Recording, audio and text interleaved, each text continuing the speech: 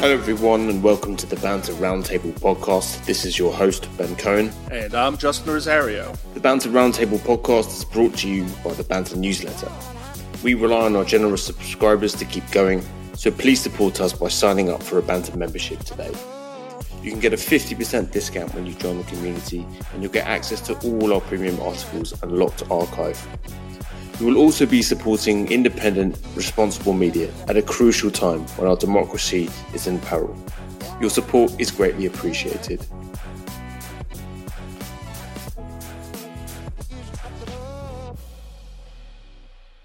Hello everybody and welcome to episode 107 of the Banter Roundtable podcast. Here with Justin Rosario. Justin, how are you today, sir? Busy. Been a busy week. Been a very busy week. Very, very, very busy week. We do have a great show for you today. Mitch McConnell, the evil Dark Lord Master, Voldemort, is stepping down in November. Biden dominates in Michigan, but the press would have you believe he lost. Does Donald Trump have Alzheimer's? We're just asking questions. Peace activists on the left aren't very peaceful. We have our Greedy Bastard segment of the week. We just chop and change these, by the way, or if anyone's paying attention. We have a clown of the week, and we have a ray of sunshine all the way from California. In the emergency meeting, we are going to be discussing whether the Supreme Court is going to steal the election and hand it to Donald Trump. Evidence right now suggests that probably yes. So listen up in the emergency meeting. If you want to join us in the emergency meeting, it's a shorter, more sweary, controversial podcast we do for members only. You can get access to that by getting yourself a Banter membership. You'll get 50% off. Click the link and you'll get access to everything we do, including all our paid members articles, our chat threads, and our locked archive. So please come and join us in the emergency meeting after the show. Thanks. All right. So let's get going. We do have another story, actually. Forgot to add this, right? But Donald Trump cannot pay his legal bills. So he's talking about having to sell a property, right? Is that the latest? No, he's not even doing that. He's trying to. So he owes over $450 million, right, for the judgment, and he wants to appeal it. But in order to appeal it, he has to put up the money first, right? Because that's how it works. Like, in order to appeal a ruling like that, or any ruling where you owe money, you have to put up the money first. So if you lose it, the money's already there, and you just lose the money.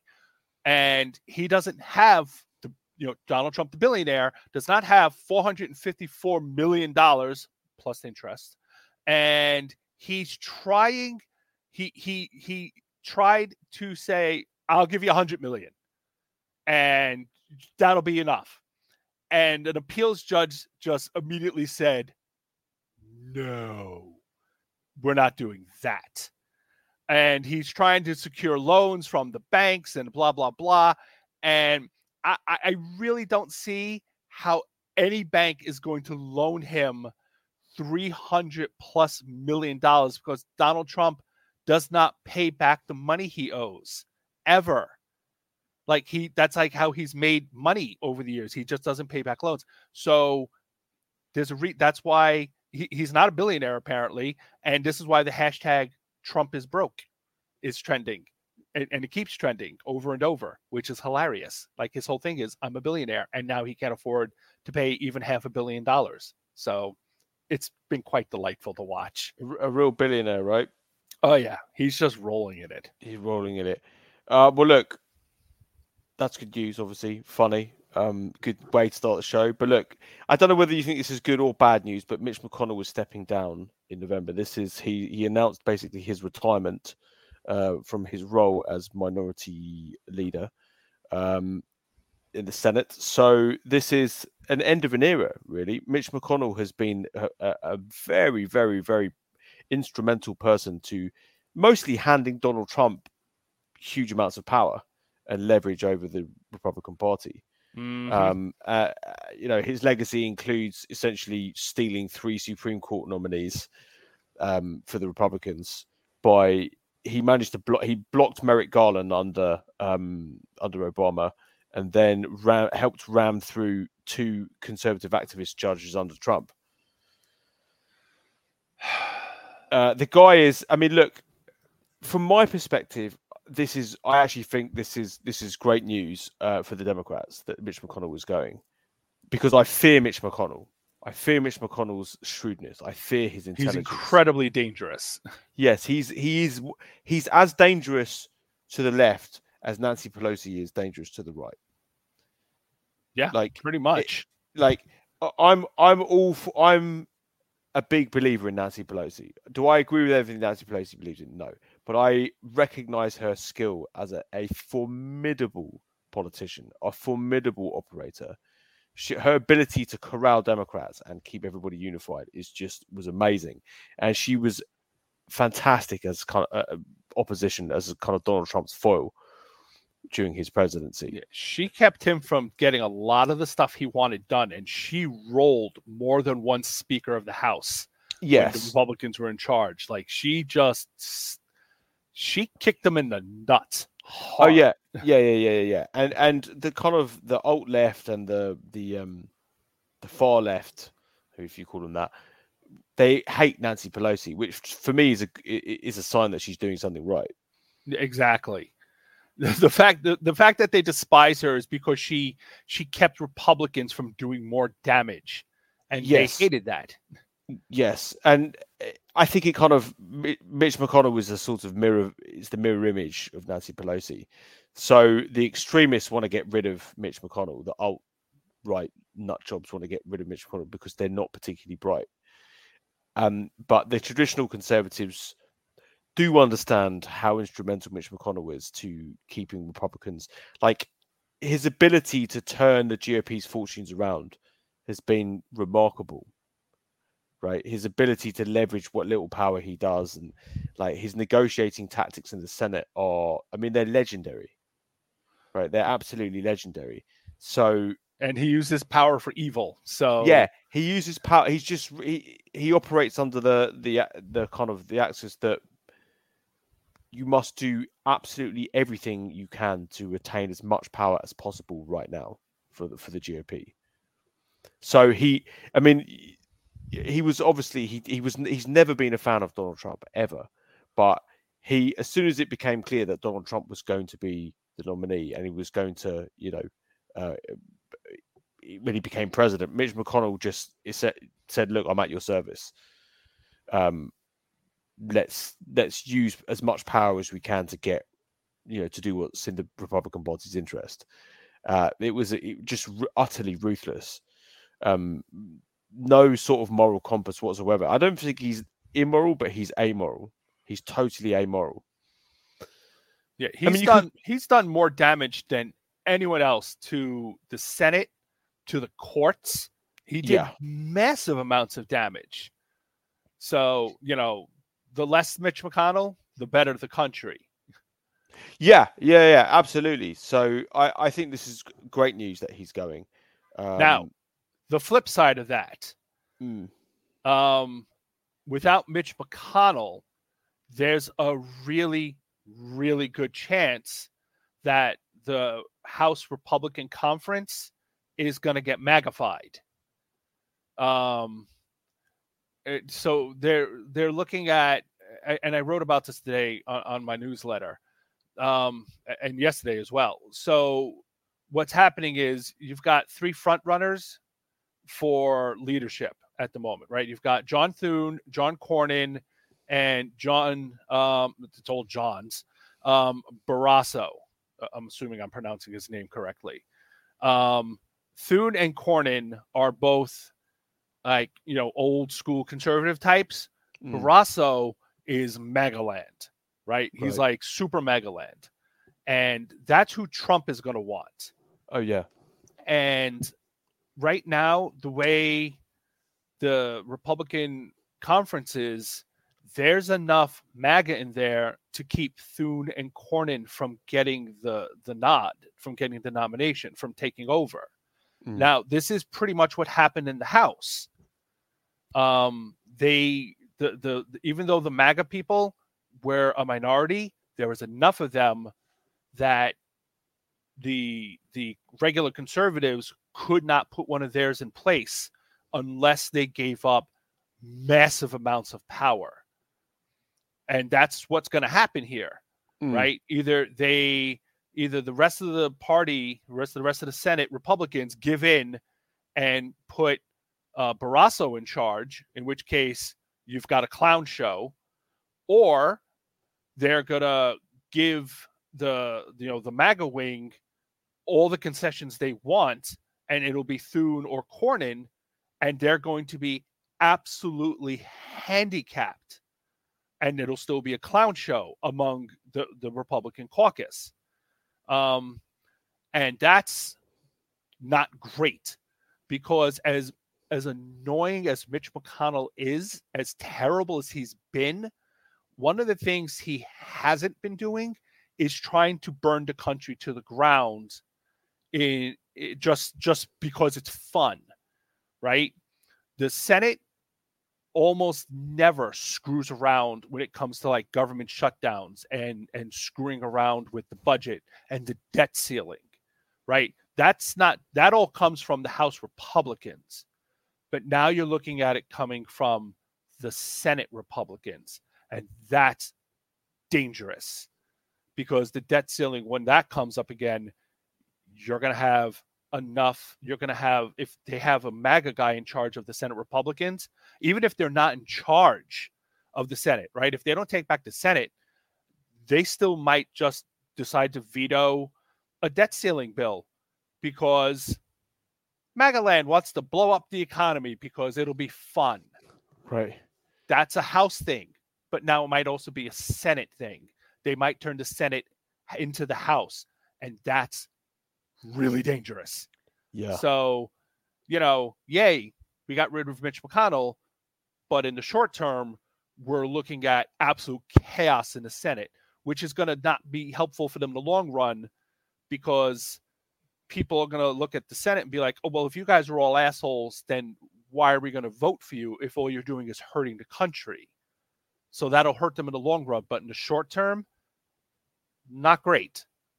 So it's a real mixed bag here of what we're looking at in the near term. Well, to be continued. Yeah, exactly. Yeah. Well, look, let's move on to the next topic. Apparently, Joe Biden lost in Michigan. He lost the Michigan primary, Justin. Oh my God, he did awful with 81%. Yeah. Oh my God. Yeah. How is he surviving with 81% of the vote? I don't understand. Yeah, he got crushed. It's a terrible sign for his prospects in November. I think Donald Trump did amazingly well. On the other hand, Donald Trump did amazingly well. He won. He absolutely crushed with 68%, because 68 is much higher than 81. Yeah, that's Beltway press math. Yeah, I mean we are kidding, but we're not kidding. But are we though? But are we really kidding? Right? This was. I wrote about this. I posted this to my to Substack notes when it came out. But this was the way that the New York Times portrayed this was just insane. It was incredible, right? So this was the headline, right? The headline was Biden's Israel policy prompts Democratic protest votes in Michigan primary. Subtitle: President Biden faced discontent, Donald Trump won again, and both may face challenges from within their parties. Are you joking? This is, I mean, what? The Guardian did the same thing. The Guardian was like, oh yeah, Biden, difficulties for Biden, blah, blah, blah. And it's just like, are you serious? And it's like they had 3 different articles highlighting how much trouble Biden was in, and one little thing about Donald Trump also faces trouble. And it's like, oh my God. It's amazing. They just can't. They can't. It's pathological. It's absolutely pathological. Yeah. I mean, look, it wasn't.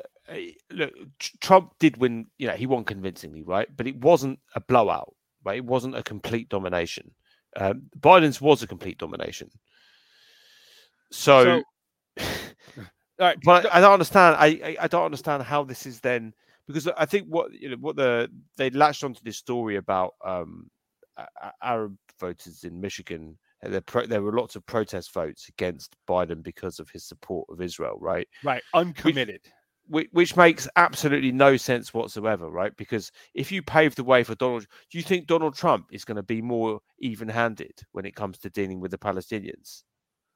Well, right? but here's the problem with that narrative, though, right? Even that narrative doesn't really work. The whole thing, the uncommitted vote was 13%, right? But in 2012, Obama got 11%. And it wasn't some big, massive protest against Obama, right? It wasn't like, oh, people are angry at Obama. It was just, that's kind of just how Michigan rolls. In 2008, Hillary Clinton got a much larger uncommitted vote when she was running. For some reason, it was weird. The Michigan one was all screwed up in 2008. And Obama wasn't quite on the ticket. I don't know. I'm not entirely sure what happened there. But Michigan just has a thing where they just have a habit, for Democrats, at least, where they always have an uncommitted vote. And if you only got 2% higher for Biden than you did for Obama, then you're not really looking at this massive, we hate Biden. It's just not there. Yeah, it was 13%. But so what? Right? You don't really have, if it was like 30%, then you can make a case. But 2% more than what you got back in 2012, that's not a great case. But the press didn't want to talk about that, right? They didn't want to say nothing about that. Meanwhile, Nikki Haley's vote, right? She got 26%. Nobody voting for Nikki Haley thinks Nikki Haley's going to win. Nikki Haley knows she's not going to win. Right. She is a protest vote at this point. Everybody knows that. That means 26% of voters were voting a protest vote against Donald Trump. But we don't want to talk about that. We don't want to put it that way. We don't want to frame it that way because we want to frame 13% as a protest vote against Biden. We don't want to frame double that against Donald Trump because then you have to talk about how weak Donald Trump is as a candidate. And God help us, we are not allowed to do that in the fucking mainstream media. God help us, you cannot do that. I mean, people maybe think we bang on about this a lot, right? And that we're maybe making it up, but it's such a real thing. This both sides thing. It is pathological. They have to do this. It's like they have to fit the election into a prescribed narrative. Yeah, it's got to be a horse race. It has to be a horse race. Has to be a horse race, right? Because then, if it's not a horse race, then boring ratings go down, etc., right? And I just thought it was amazing. Like the New York, really, like who okayed that headline? Yeah, exactly. I promise you, right? For all the articles that you keep seeing about how Trump's winning in the polls and blah, if Biden were to pull ahead by 10 points, I promise you, every single thing you saw in the New York Times and Washington Post would start talking about how the polling is not accurate, right, and that you can't follow the polling, and that Biden doesn't have as large crowds. They would shift the metrics to still say, even though the polling shows blah, blah, blah, the race is still tight. I promise you. Yeah. By the way, Marianne Williamson unsuspended her campaign. She's back in the race. Oh, for God's sake. Did you know that? No, I didn't know that. Oh, yeah. She's back in the race. After she came in third Dean Phillips came in fourth in a two-person race. She came in third and she dropped out weeks ago and she unsuspended her campaign. I'm very excited about this. It's hilarious. Great. What's happened? Just quickly, what's happened with our friend RFK Jr.? Just I don't know. You pay attention to this stuff. He's still trying to become the green candidate, not green, libertarian. So he can get into like all 50 states, but I don't know that he's been able to do that yet. I know he just had something stupid happen with him. He did another stupid thing recently, and I can't remember what it was. It was another like, really, dude? Really? Oh, man, it was something really obnoxious and dumb. Was it racist? Was it sexist? It's so hard to remember with him. I don't know. It was something like, yeah, okay, good luck running in the general election with that, buddy. Have fun.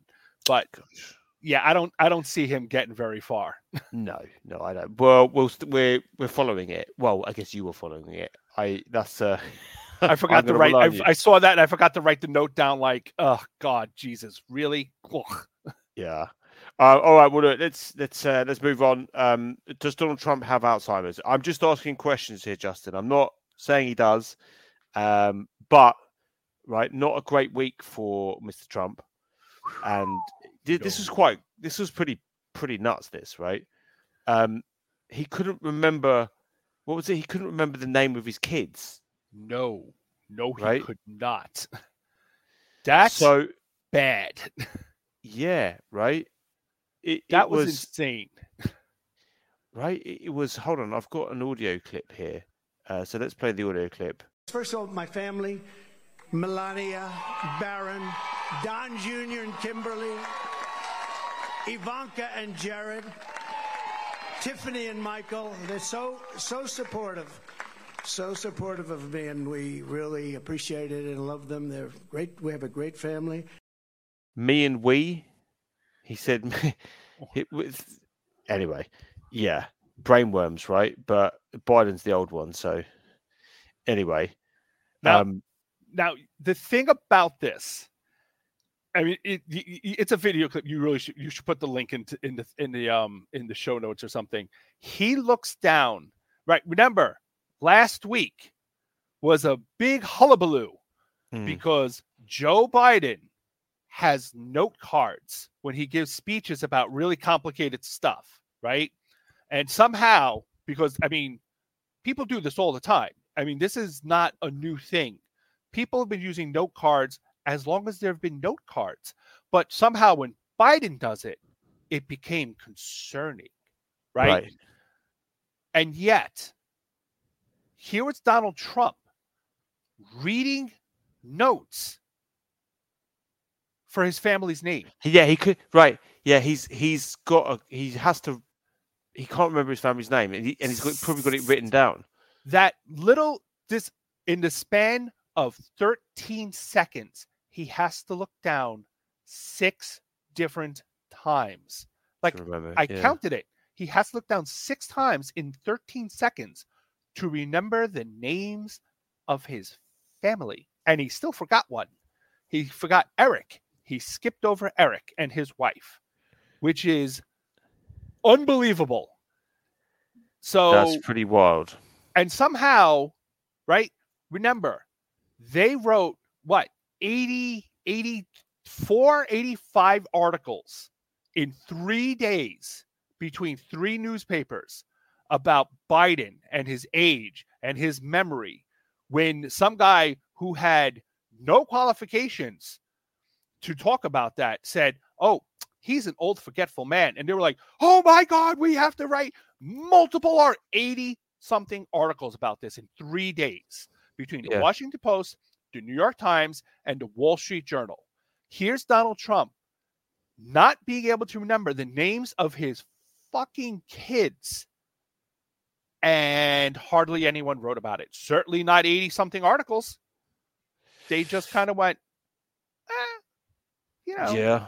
It's like, I don't know. I'm pretty sure this was probably a better indication that he's got cognitive decline. And they just slipped right past it. No big deal. Yeah, I mean, look, and I led with the whole, does he have Alzheimer's? He's not got Alzheimer's. And obviously, no offense to anyone who has family members suffering from Alzheimer's. It's happened in my family, so I know about that. But I'm just making a point about the way that the press treats Biden and the way that the press treats Trump, right? They talk about, there's open talk of like dementia. If you go Fox News, like Joe Biden has dementia, that's just it's like a given. Like they're all saying it. And they did that during the 2020 election too. They were all over that in 2020 because they tried pushing that and they didn't get anywhere with it, and it really pissed them off. Yeah, that didn't work. So look, next we have peace activists on the left, are not very peaceful. So this is a tweet. Good God. You found this tweet. I don't know who this is, but it's a person who it was shared many, many times, right? Yeah. There's a guy called Mohammed Al-Kurd. He writes, you can't protest peacefully. You can't boycott. You can't hunger strike. You can't hijack planes. You can't block traffic. You can't throw Molotovs. You can't self-immolate. You can't heckle politicians. You can't march. You can't riot. You can't dissent. You just can't be.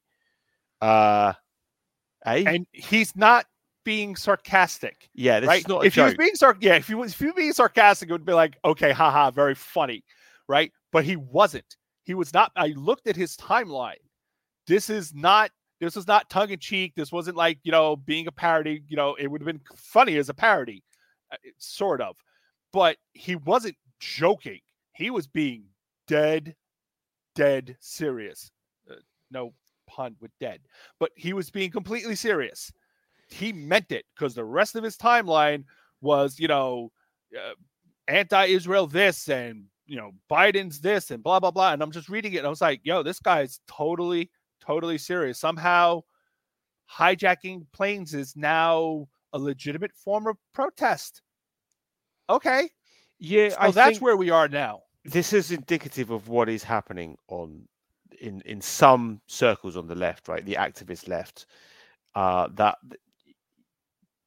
there's some terrifying, like, basically, if you go to any synagogue or any Jewish community center or any talk that are Jewish talks or anything like that, they have round the clock security now, round the clock, right?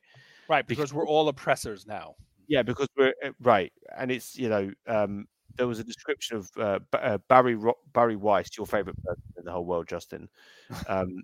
Barry Weiss gave a speech at the State of World Jewry, right? It's on it's a place, Eli Wiesel has given talks there. It's about basically Jewish life in America, but she describes the amount of security that she had to have. Like the NYPD had to come and basically escort her into the building and make sure she was safe, because this is what Jews have to go through now in America, right?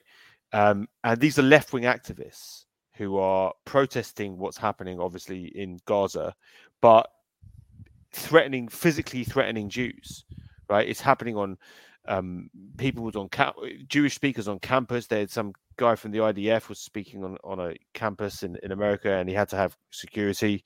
People were calling him, shouting Jew at him, Jew, Jew, Jew. This is what counts now as left-wing activism, is violence towards Jews, naked aggression towards Jews. So I get, look, this is obviously a wider topic, but I get protesting what's happening in Gaza and the Israeli government. I understand that, right? But physically threatening and assaulting Jews is not the way because they're Jewish. Yeah, is not the way to go about it. Yeah, it's weird how often it always slips from, I'm angry about what the Israeli Defense Force doing, is to, I hate you because you're a fucking Jew. It's like, how are you connecting those two exactly? Oh, right, anti-Semitism. Right. And then when you point out it's anti-Semitic, it's like, why are you screaming Jew then? Yeah. These two, you can't connect these two things and then not say you're not an anti-Semite. You can't do that. Right? That's like I'm angry at, this black person mugged me and now I scream the N-word all the time. It's like, okay, well then you're racist. Oh, I'm not racist. Yes, you fucking are. Right. You can't do that. You don't get to do that and then pretend you're not being racist. You can't just erase it and be like, no. I only hate that one guy. Then why are you screaming it at everyone who's black? Yeah. It's like that statistic from in the wake of the October 7th, there was over a 1,300% rise in hate crimes against Jews in London alone. Right. And they won't come. These were coming from left-wing activists. Right. Which is batshit insane.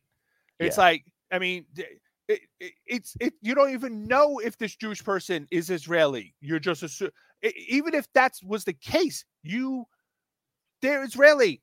Okay, what does that have to do with anything? Right. I mean, if you're British and your country does something, does that mean I get to beat you up because you're British? No, you would be offended if you can't hold me responsible for everything my government does. Why not? You're doing the same thing. Why doesn't that count? How come I can't beat you up? Right? It's just they only do this to Jewish people, and they don't see how it's not anti-Semitic.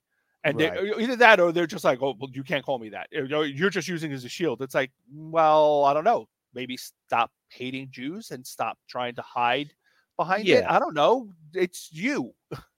Right, and there's a broader point to be made about. I tried to write a piece about this last week, but kind of basically failed, right? Because I couldn't, for whatever reason, I couldn't quite say what I wanted to say. It wasn't, I don't know whether I had writer's block or whatever, but you couldn't quite articulate it the right way. Yeah, and it's essentially about why a lot of Jews don't feel comfortable speaking out about what's happening in Gaza, right?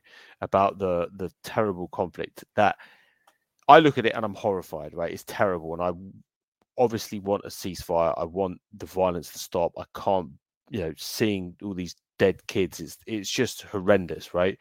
But a lot of people were, A, blaming Jews, and B, saying that if you don't speak out about it, you're complicit in the violence, right?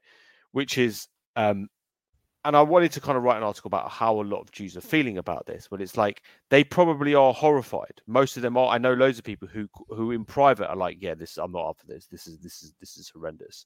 But they feel they don't want to say it in public because of the amount of threats that Jews are coming under, right? And the fact that it's hard to know where being against what's happening and anti-Semitism, where's the line, right?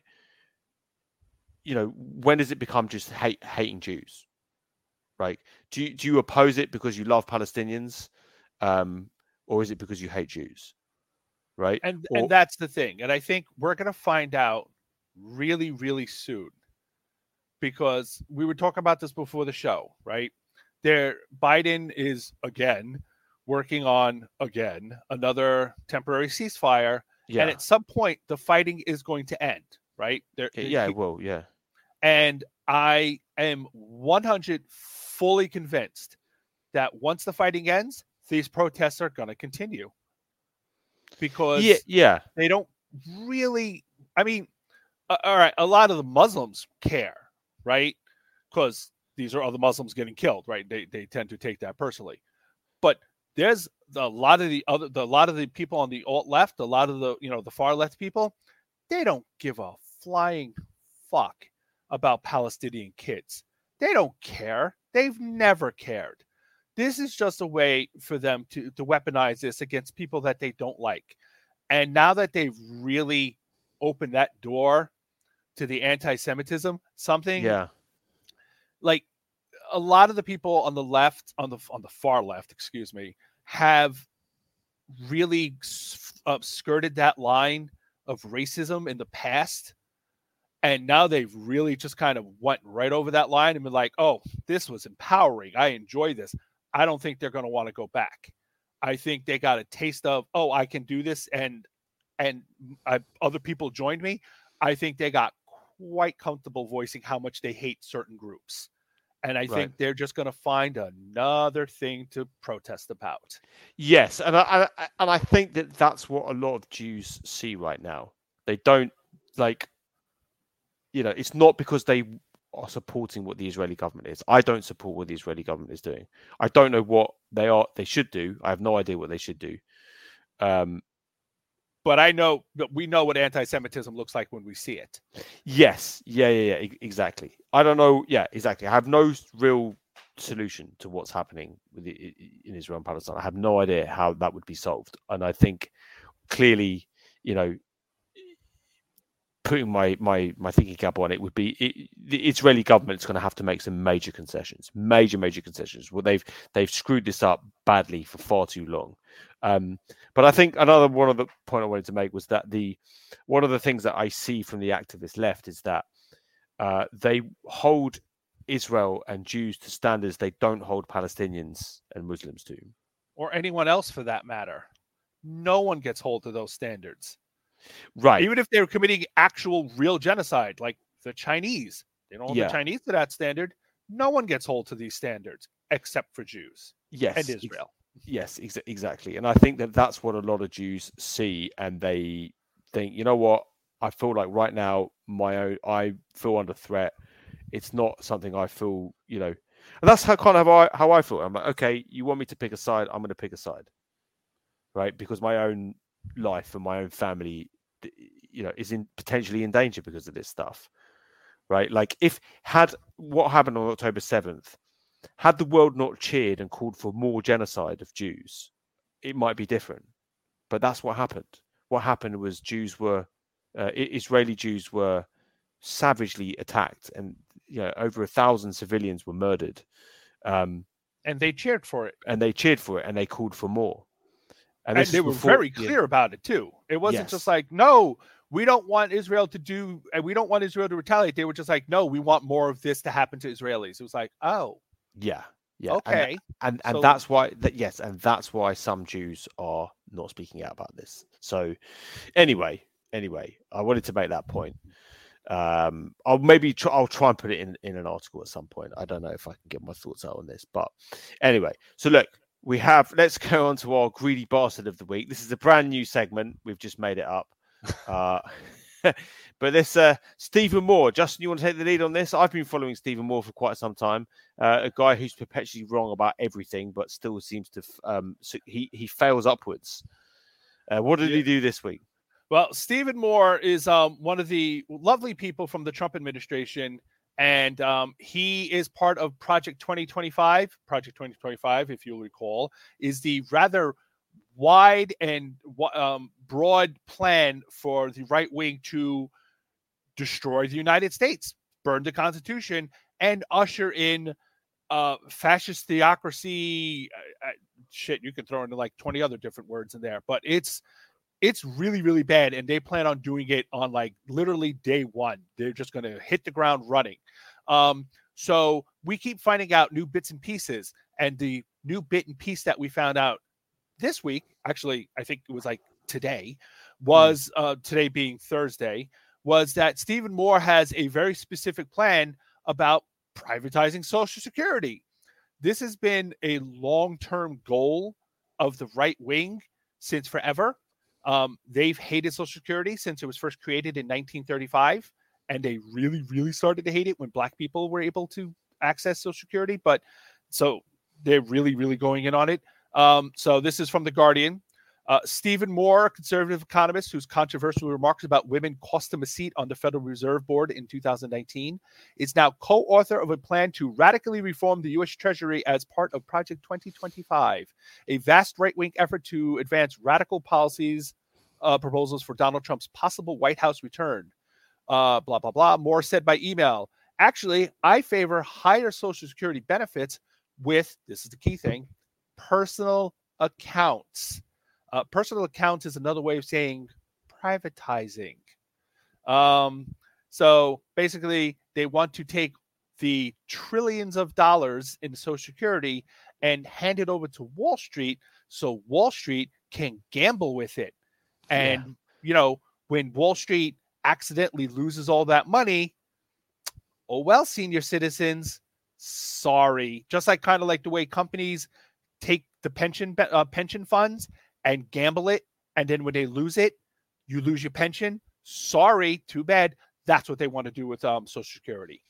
I mean, they were always trying this, right? George W. Bush tried it. John McCain went on a speaking tour, I think, with George W. Bush to try to cancel or to try and privatize Social Security. But it's an electoral disaster.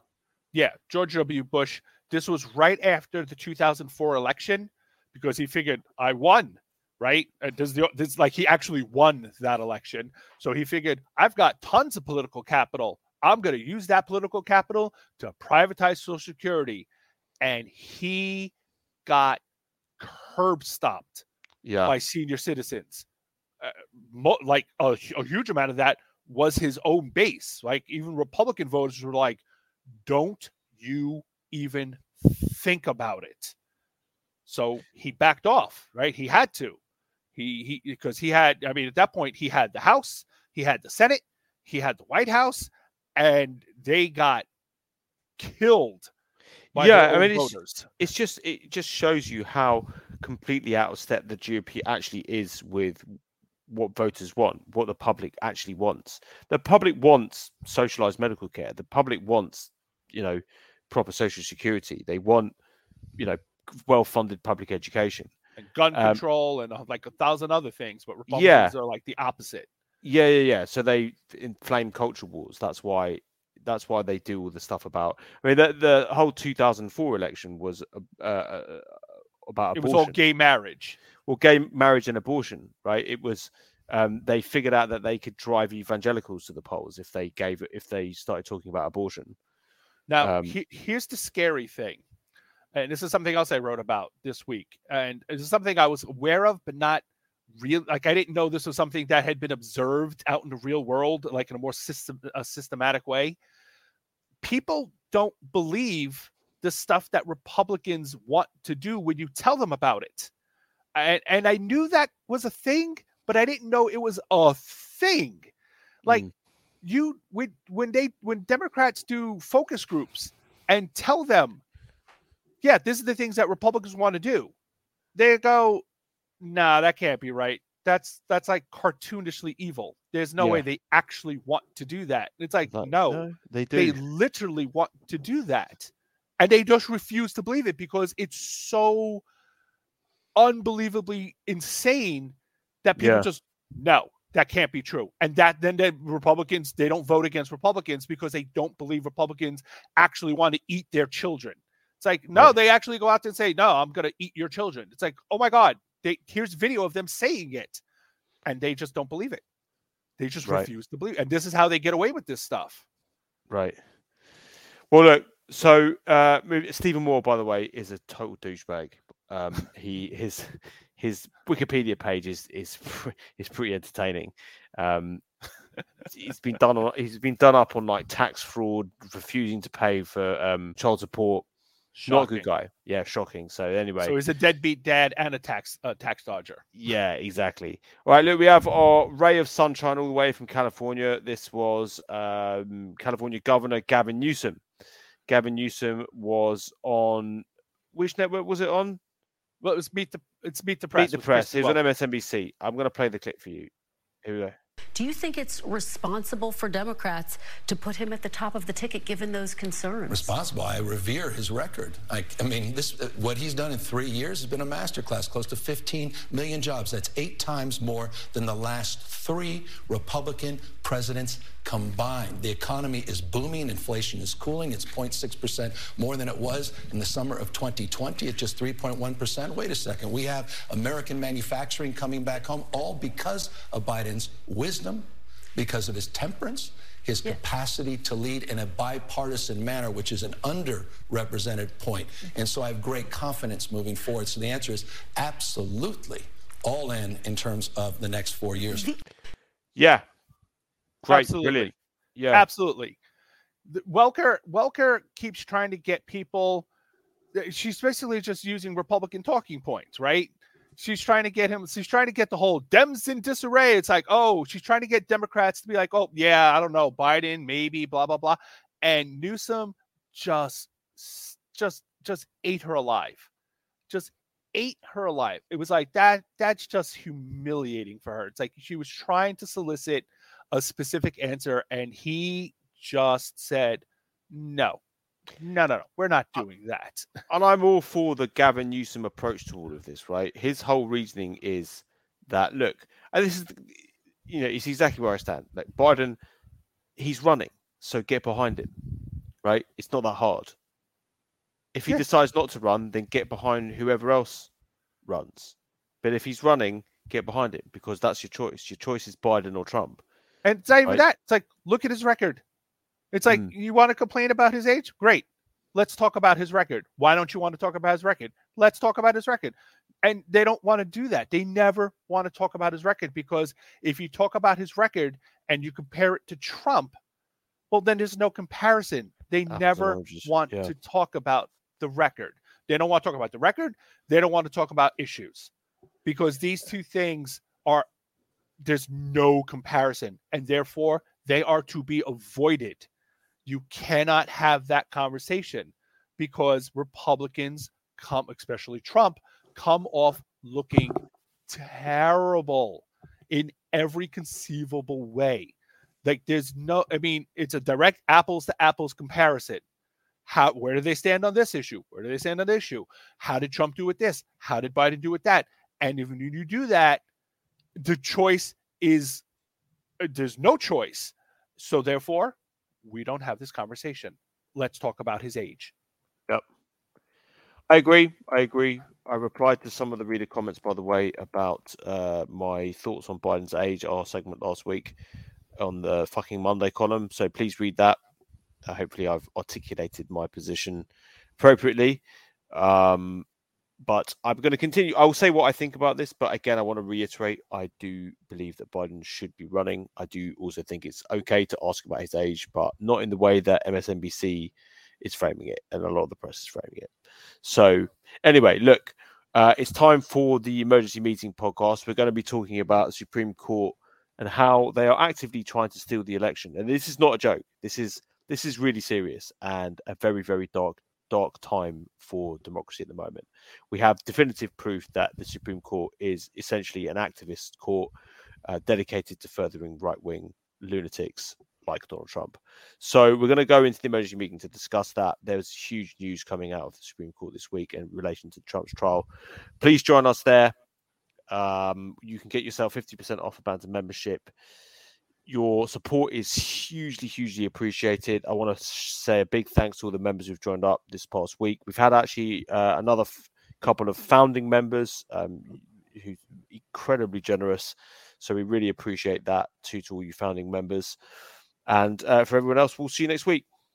Adios.